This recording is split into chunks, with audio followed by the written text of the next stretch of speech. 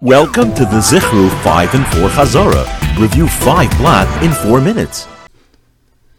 Tav Beis. The powerful rainstorm beat down on the house where a person prayed with all of his heart, having kavanah of keys and shamayim, while standing during the day next to his lulav. The house reminds us that we're on Tav Beis.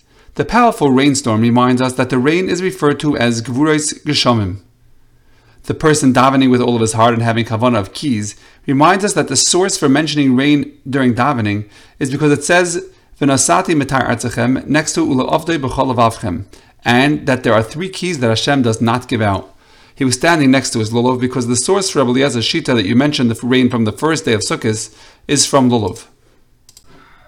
Daf Gimel. The men leading a caravan of camels through dew where nothing was growing, who were blown by a windstorm to the 4 corners of the earth, were relieved when they saw sunshine after a rainfall and snow-capped mountains.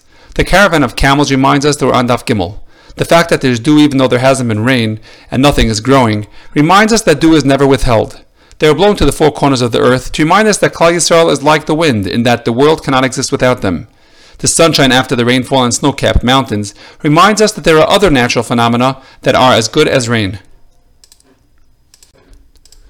Daf Daled. The young rabbinical student who got angry when he got locked outside the shul door and improperly promised to serve the first person who would let him in could hear the diaspora minyan begin to mention rain on the first day of Shmini Atzeres and knew that from then on they wouldn't stop. The shul door reminds us they're on Daf Daled. He got angry because the Gemara says, he made an improper promise to remind us of the Shloisha Shasholu Shlei Kahogen.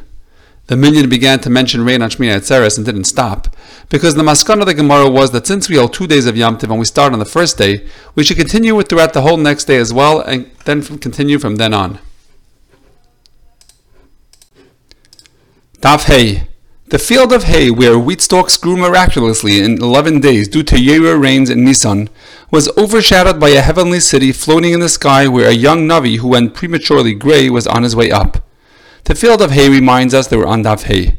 The stalks grew in 11 days to remind us of the nace that happened during the times of the Navi Yael, when the Tvua grew in Nisan in just 11 days. The heavenly city reminds us of Yerushalayim Shel Maila, and that Hashem says, Lo avoi b'Yerushalayim Shel Maila ad she'avoi liYerushalayim Shel Mata.